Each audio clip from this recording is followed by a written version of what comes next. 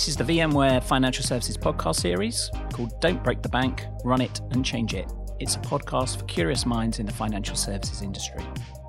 I'm Matthew O'Neill. I'm the Financial Services Industry Managing Director at VMware in the Office of the CTO. I've been with VMware now for 2.5 years. Prior to that, I spent 30 years of my career in banking and banking IT. The aim of this podcast is to try and answer some questions that in my prior life, I didn't even know I had as questions. Today, I'm joined by Scott McKinnon. Scott, can you tell us a bit about you? Hi, Matthew, and thank you for the opportunity to join you on the podcast. Scott McKinnon. I work as a security architect inside VMware's SDDC architecture team, which is software-defined data centers. I've been in VMware for around 4 years now, and I focus on security, regulation, and compliance as that pertains to information assurance. That's a lot of areas that you cover. So in my prior life, I would have never thought of VMware for security. So why don't we start there? Why VMware for security? I think that's a great question. When I first joined VMware, I had similar thoughts as well. VMware is traditionally seen as being, a compute virtualization platform.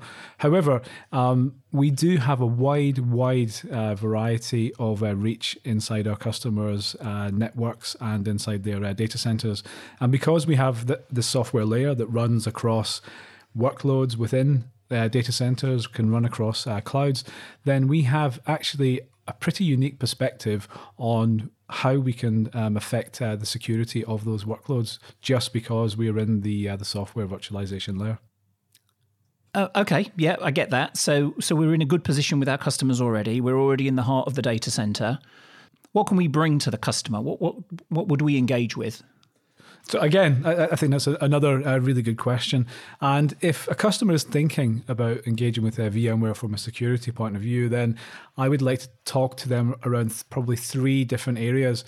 The first one would be about supply chain risk, because honestly, when a customer wants to adopt a new technology partner, that does represent some kind of risk to their supply chain.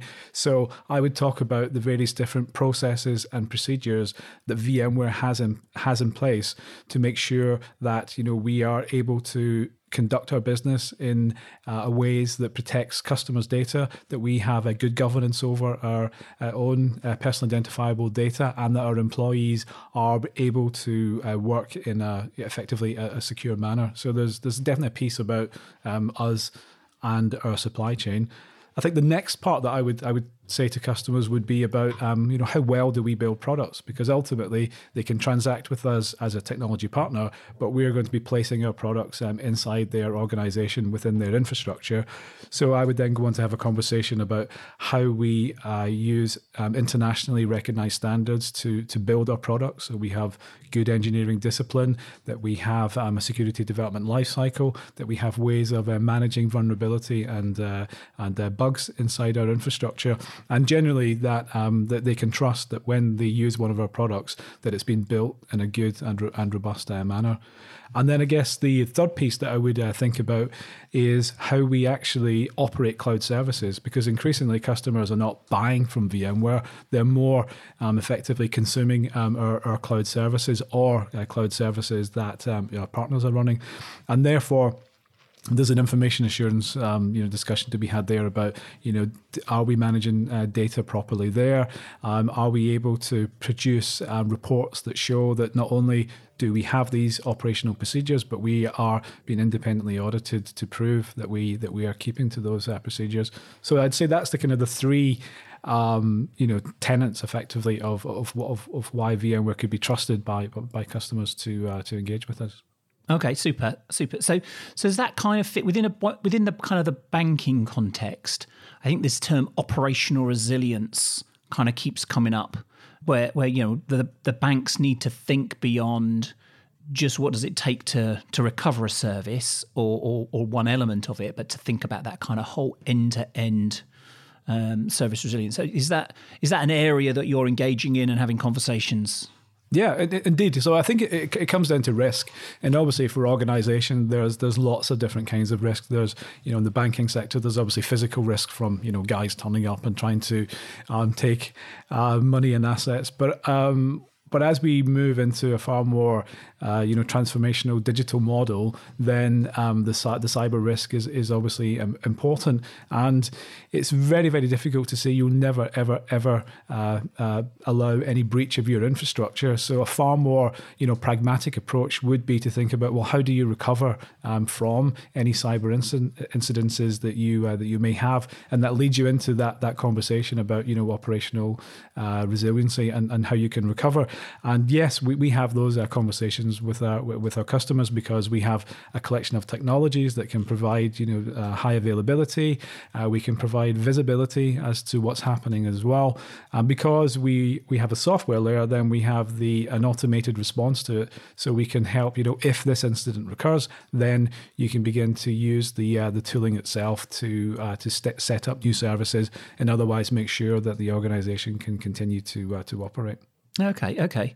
So one of the things that I found in a lot of the conversations I've been having since joining VMware is the things that are keeping CIOs awake at night, particularly banking CIOs, and this is different from what are their desires or what are they trying to achieve, but the things that are actually keeping them awake at night. And pretty much number one for everybody has been a kind of like a cyber incident, some kind of event activity that's kind of outside of their control, be that hackers, collusion, or whatever.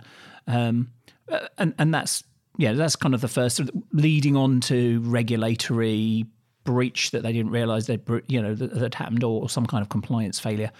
Beyond getting into worrying about service and keeping service running or running to operational metrics. And then, innovating and delivering a great, a even better customer experience. But those first two around cyber risk and regulatory, there's some fairly huge penalties for the banks, or particularly for executives. Is that a kind of a conversation that we're increasingly having, or is it really left as a CISO? You can kind of go and worry about this. Are the CIOs really or CIOs and above engaging with your group on those topics? Yes, I mean we have conversations with CISOs, with CIOs as well, and if particularly thinking about the GDPR regulation and how organisations are now duty legally bound to report cyber incidences within 72 hours, and then depending upon the mitigations and the severity of the breach, then the Information Commissioner's Officer in the UK, at least that's the name of the department here, can levy fines. And we've seen organisations recently, being hit with some fairly hefty fines. So it would be, in my opinion, a prudent move for people who are responsible inside organisations, the CISO, to ensure that they have an adequate set of protections in place, so that they, have the ability to spot and detect if there's any cyber instances happening, but also to mitigate any material losses that could occur from that. So being able to effectively raise the security bar inside those particular organizations is definitely a top of mind subject that we come across. So there's this term that I think it's come up in some of our prior conversations in the podcast around the very threat levels or zero based admin privileges or zero based privilege. So thinking about that cyber can kind of come from the outside, but you've also got incidents can come from the in. Yeah. So. What are your thoughts or where customers are in their kind of zero-based world? Because, tiny story, I thought this was all done. I thought from years and years ago, it was a hot topic that you took away admin privilege from everybody. You started at the desktop, you then went to the admins, you took away workgroup admin, domain admin, enterprise admin, and you only got these on demand or on incident. But I still see incidents coming through from time to time that the root cause was standing admin access. So, what's the reality there? What do you hear about, see, or otherwise? Because as I say, I've maybe got a tainted view. Yeah, I think it's a good point, because I think at least at an intellectual level, everybody can understand the principle behind, whether that's a zero trust network or whether you want to bring in these ideas of least privilege. Entities should only ever have the rights and permissions that they need to perform the function for which they were designed. That's fairly straightforward to say. I think the challenge lies in effectively operationalizing that. How do you, first of all, determine exactly what you have inside your environment, inside your infrastructure? And then once you have a view on what you actually have, then you need to begin to think about, well, what privileges does that entity require? And how can I go about effectively codifying them so that I can put some controls or some monitoring in round about it? And that is the more difficult piece. So I can see that lots of organizations may have that as a headline security outcome that they wish to achieve, but actually achieving it and operationally is the challenge. Got it. And thank you for adjusting my language, because I think I've mixed up two terms there between zero trust and least privilege. Yeah. So beyond recent incidents, there's been recent security incidents where certificates or where capabilities have been available or been left open in public cloud environments, that then giving hackers the opportunity to get access to those public cloud infrastructures. So again, a conversation that we were having with Joe a couple of episodes ago, we were talking about the magic of the cloud. All problems are solved once you move to the public cloud. So again, are you seeing this is just a silo issue? It's a repeat of everything you already know, or do you need to do things differently? My take on it is that there's a degree of aspects which are similar. You have a compute workload and you want to have it available in a different environment, whether you build your own data centers and run your own infrastructure, or whether you have the kind of more consumable, elastic, high availability model of the cloud. And there are certain things that are the same. And in fact, that's actually a good point for consistency, because ideally you wouldn't want to have to apply a particular set of controls to workloads when they're on premise, and then have a completely different set of controls that you need to apply when you wish to run that workload on the cloud, for example. So that way you're automatically creating this idea of a silo. There's a skill set and team required for the cloud, and there's a different skill set and team required for the on-prem or the private cloud. And being able to be consistent across that can help, because ultimately it's still an asset that needs to be protected, and therefore there's a bit of commonality. So where things do differ are in effectively the realization of that. You maybe have different underlying capabilities on the public cloud because they're tied into how that particular public cloud provider implements their controls. But again, the idea of abstraction and being able to treat an entity a more object level rather than the technical level are ways of making sure that you can have that consistency. So I think that nicely leads into, we've been talking a lot in this podcast series around run the bank versus change the bank. The cost to run, the volume of expenditure that goes into the software, the service, the people, the operation of those environments versus the ability to innovate, to change, and to do otherwise. Before we got talking with the microphones on today, we were talking about the number of the number of security vendors versus the number of software vendors. The footprint of where we spend, or where an enterprise typically spends, is kind of out of control, or close to out of control. I say that to be provocative, but what's your take on this? That clearly there's lots of ways to plug the dam, and let's put another tool on each one of them, right? Yeah, so that seems to have been the security industry's response. And I think that is born out of the fact that they are always looking at this kind of chasing the threat model. So threats continue to evolve.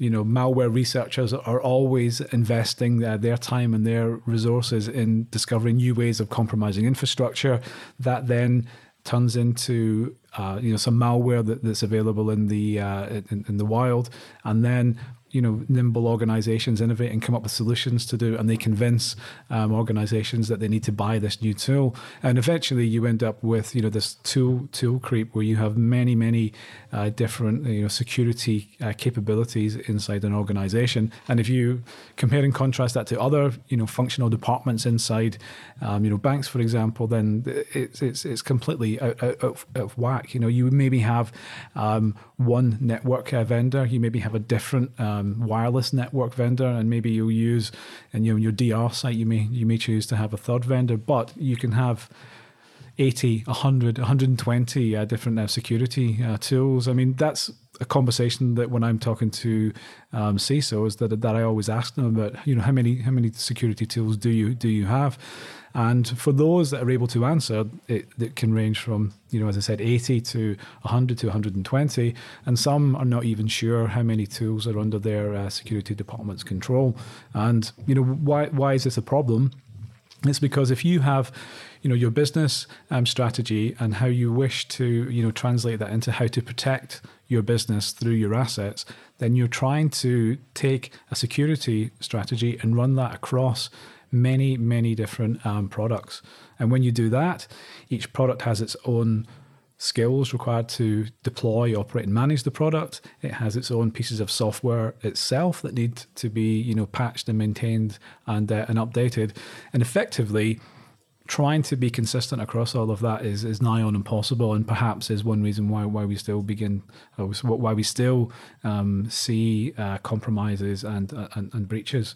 So, to expand that point slightly, I would say that, the real challenge for the security industry is that we need to think about how we can effectively move away from that kind of reactive only model and think about doing things more proactively. And by being more proactive, we're talking about reducing the attack surface, making it more obvious when events occur that we do not expect to occur, which is back to our conversation on least privilege, and really think about being able to build the security controls into the layers that we already have there, rather than having to add something else on. And if we are successful at doing that, that will also help with that siloed approach that also creates problems that we just touched on. So making things part of the infrastructure, making sure that we are reducing the attack surface to be as small as possible, and getting rid of silos, so that development teams don't point to the security team and say we're all ready to launch, but the security guys are holding it up is not really. I mean, that almost gets rid of the whole benefit of having kind of agile application development teams. So I think it's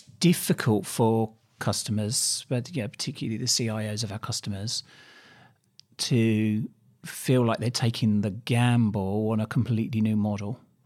Again, kind of bringing back an analogy from a previous episode. We talked about our CIOs are very busy putting out fires. They're there operating filling up buckets and running to put fires out.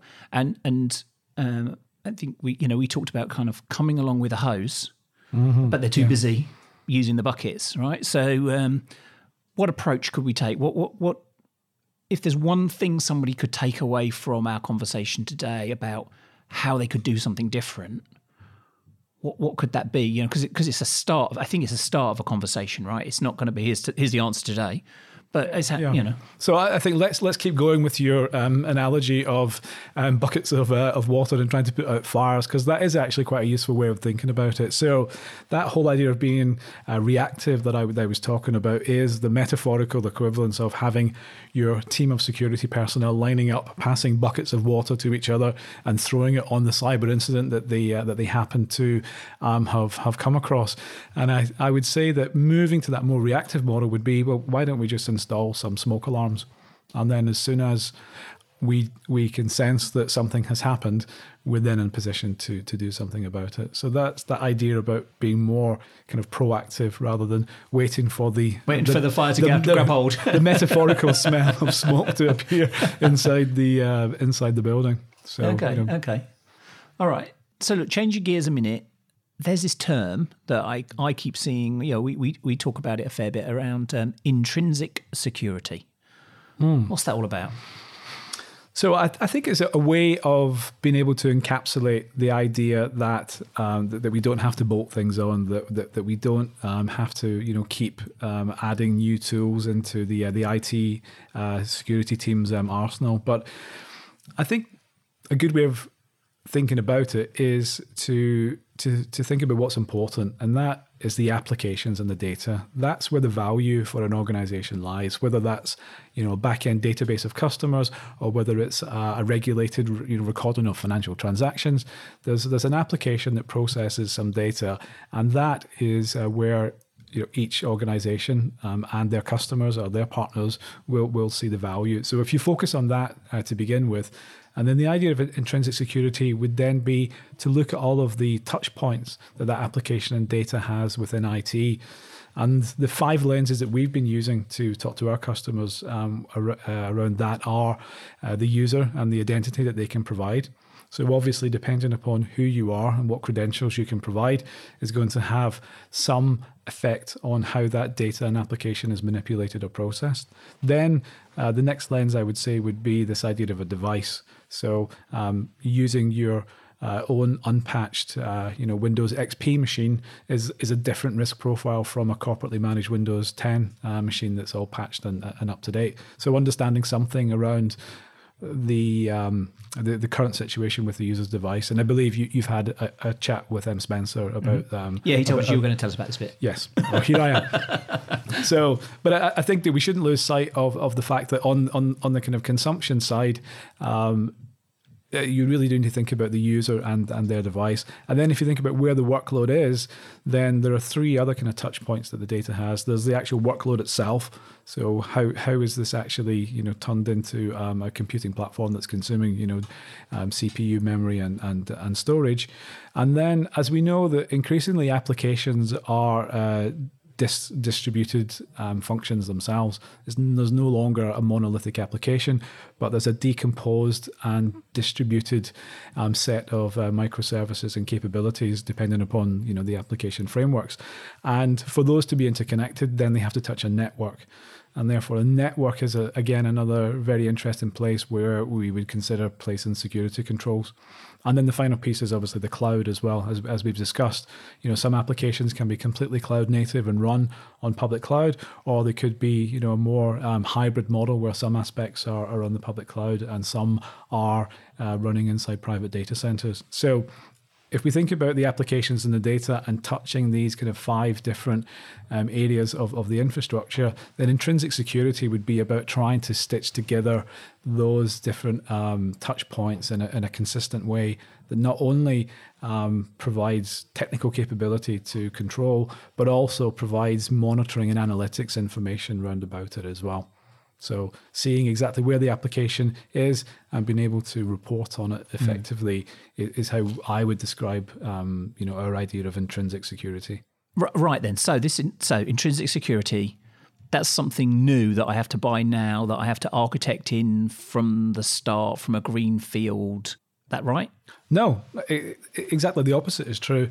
I mean, the customers will already have infrastructure in place. And what we really are talking about doing with intrinsic security is building upon that capability that's already there and enhancing it to add in these intrinsic security controls. So as long as you have, in our case, some VMware infrastructure there, then we can enhance that with intrinsic security without needing to require you to go and set up a brand new environment and have everything greenfield from the beginning. It can apply to existing workloads. Right.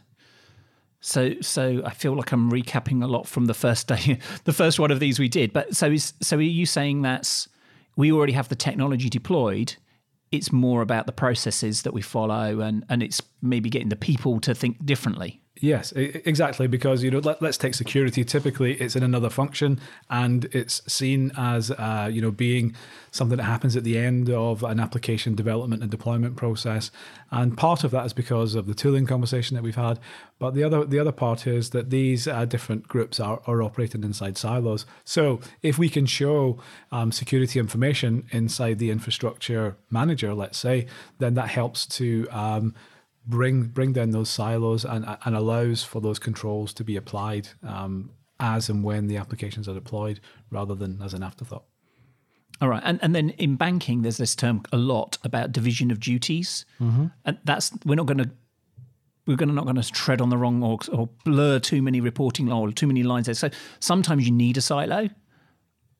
Often you don't. So, what are you seeing there? Is that... Yeah, and we see similar things inside, public sector as well. So one group maybe defines what the policy is, and then there's another group has the responsibility to go and select the technology to do that, so that there's a degree of operational independence in that regard. But, ultimately, what we want to be able to do, as I said earlier, is to kind of focus on the applications and the data and make sure that the appropriate controls are applied at the appropriate point in time.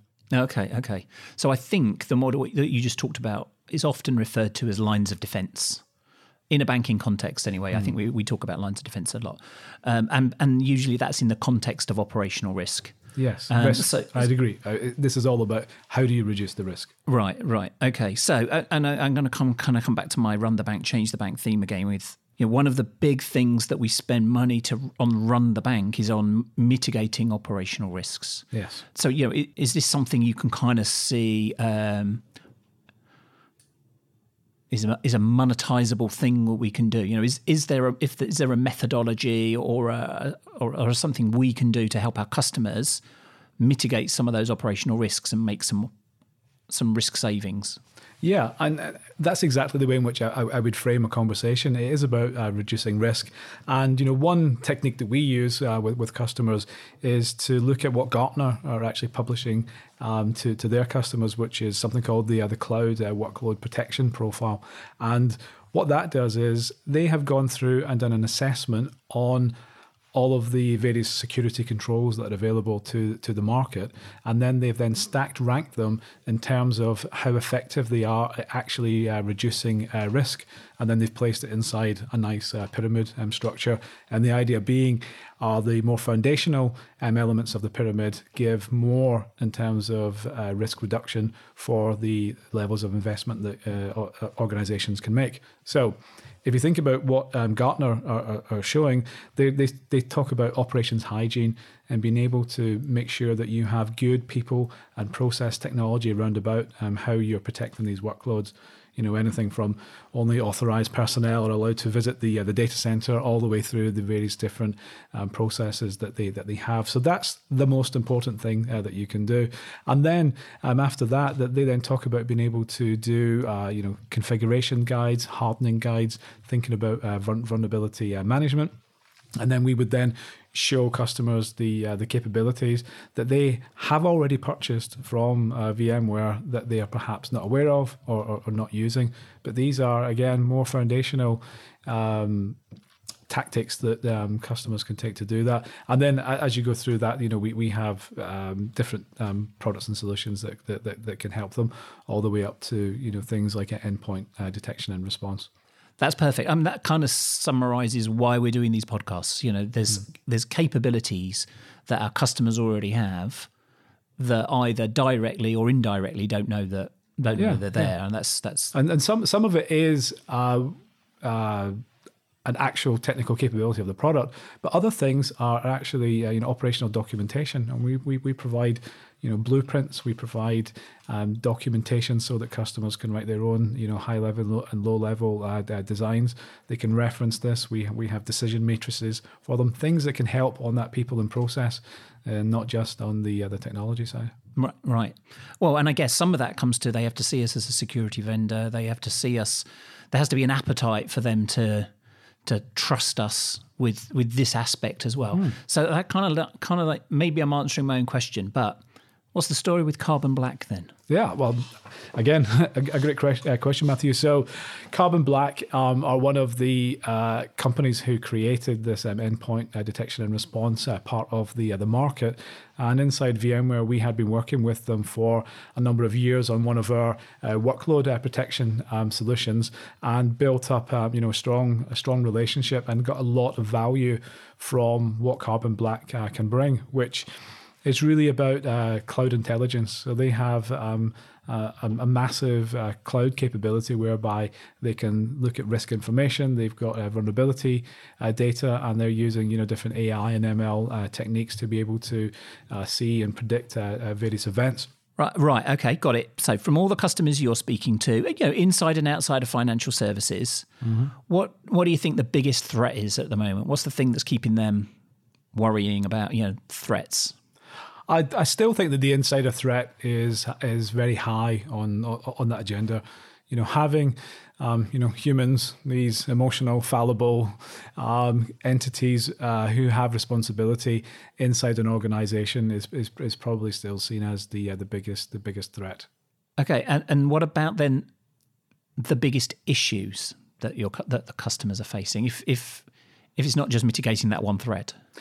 I think issue-wise, there's definitely seemed to be a challenge with being able to operationalize security. I mean, as we've mentioned, the application teams are becoming more agile. They're becoming faster. They can go around their cycles more and more quickly, and keeping the security function up to speed with that is a challenge. For example, I was at an IDC CISO summit in the last 2 weeks, and they highlighted shadow IT and cloud as the main reasons why the organizations that they talk to can't get to full maturity over their security and risk model.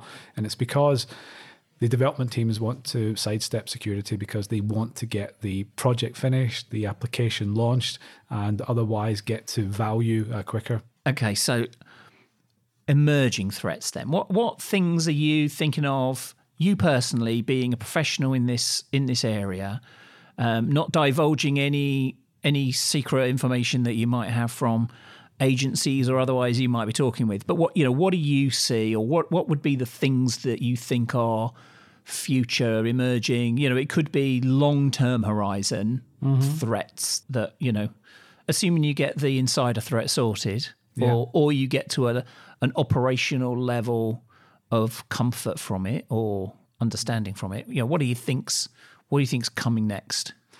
So I think IoT and operational technology in general is something that needs a lot more concern. I just have to look at my own hallway. So I have my Nest, I have my Philips Hue, I have my Sonos device, I have my solar metering piece of software just sitting there, and these things are using goodness knows what protocols based on goodness knows what base operating systems at which patch level, who knows. So I think the real challenge for IoT in general is the ability to understand what is there and how and what needs to be patched, because there are always vulnerabilities. So IoT is definitely an area, and as it becomes more and more prevalent within many different organizations, for sensing, measuring, and otherwise reporting performance, that's got to be an area where security is only just becoming a concern. It's more about utility and functionality, and I would hope that the security aspects are now being considered. Okay, so actually, I recently heard a story where a hacker got access to the CCTV cameras, pivoted to the building management system, and then pivoted to the internal network, and then were able to get access to all sorts of stuff, because traditionally banks still have open, flat networks. So so that's that older model about as long as the perimeter is secure, then we're golden. And there's many different breaches that scotch that myth. And if you begin to for reasons of again utility and functionality, connect other systems to your network, then that's absolutely a risk that you run, and you may not even some people may not even know that has happened. So that creates huge challenges. Okay, and anything beyond? So IoT kind of sounds a bit more like a now risk that maybe for sure, maybe the next kind of starting in the consumer and not necessarily corporate IT space. So anything else that you're... So I think quantum is something that's generally appearing on the horizon, and obviously because of the huge amounts of compute power that's available, then that puts our existing encryption algorithms and key management procedures and process at risk, because they're essentially based on the difficulty of factoring large prime numbers. And if we're able to do that instantly, then that's definitely a challenge for the security industry, because key management, encryption algorithms are one of the fundamental building blocks of the protections that we put in place. Okay, so the quantum one I've heard mentioned in some circles. I think we're looking at the quantum resistant algorithms. So that's one of the ones that I think we're spending some time worrying about. But the other thing that you mentioned though is still back to people, right? And key management. It's great having a quantum resistant key, but if you then post it in a public place, you're probably not. Probably still falling over.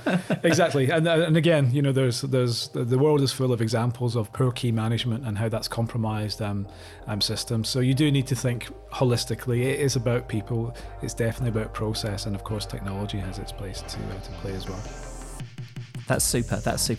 Look, thank you for your time today. I've really enjoyed the conversation, and I'm sure there'll be a ton more things that'll be worth kind of covering in a future topic, if that's okay with you. No, it'd be a pleasure. Thank you for having me. Thanks for listening today. For more information, please check out the show notes, vmware.com, or follow me on Twitter @MatthewON or on LinkedIn @Matthew.O'Neill.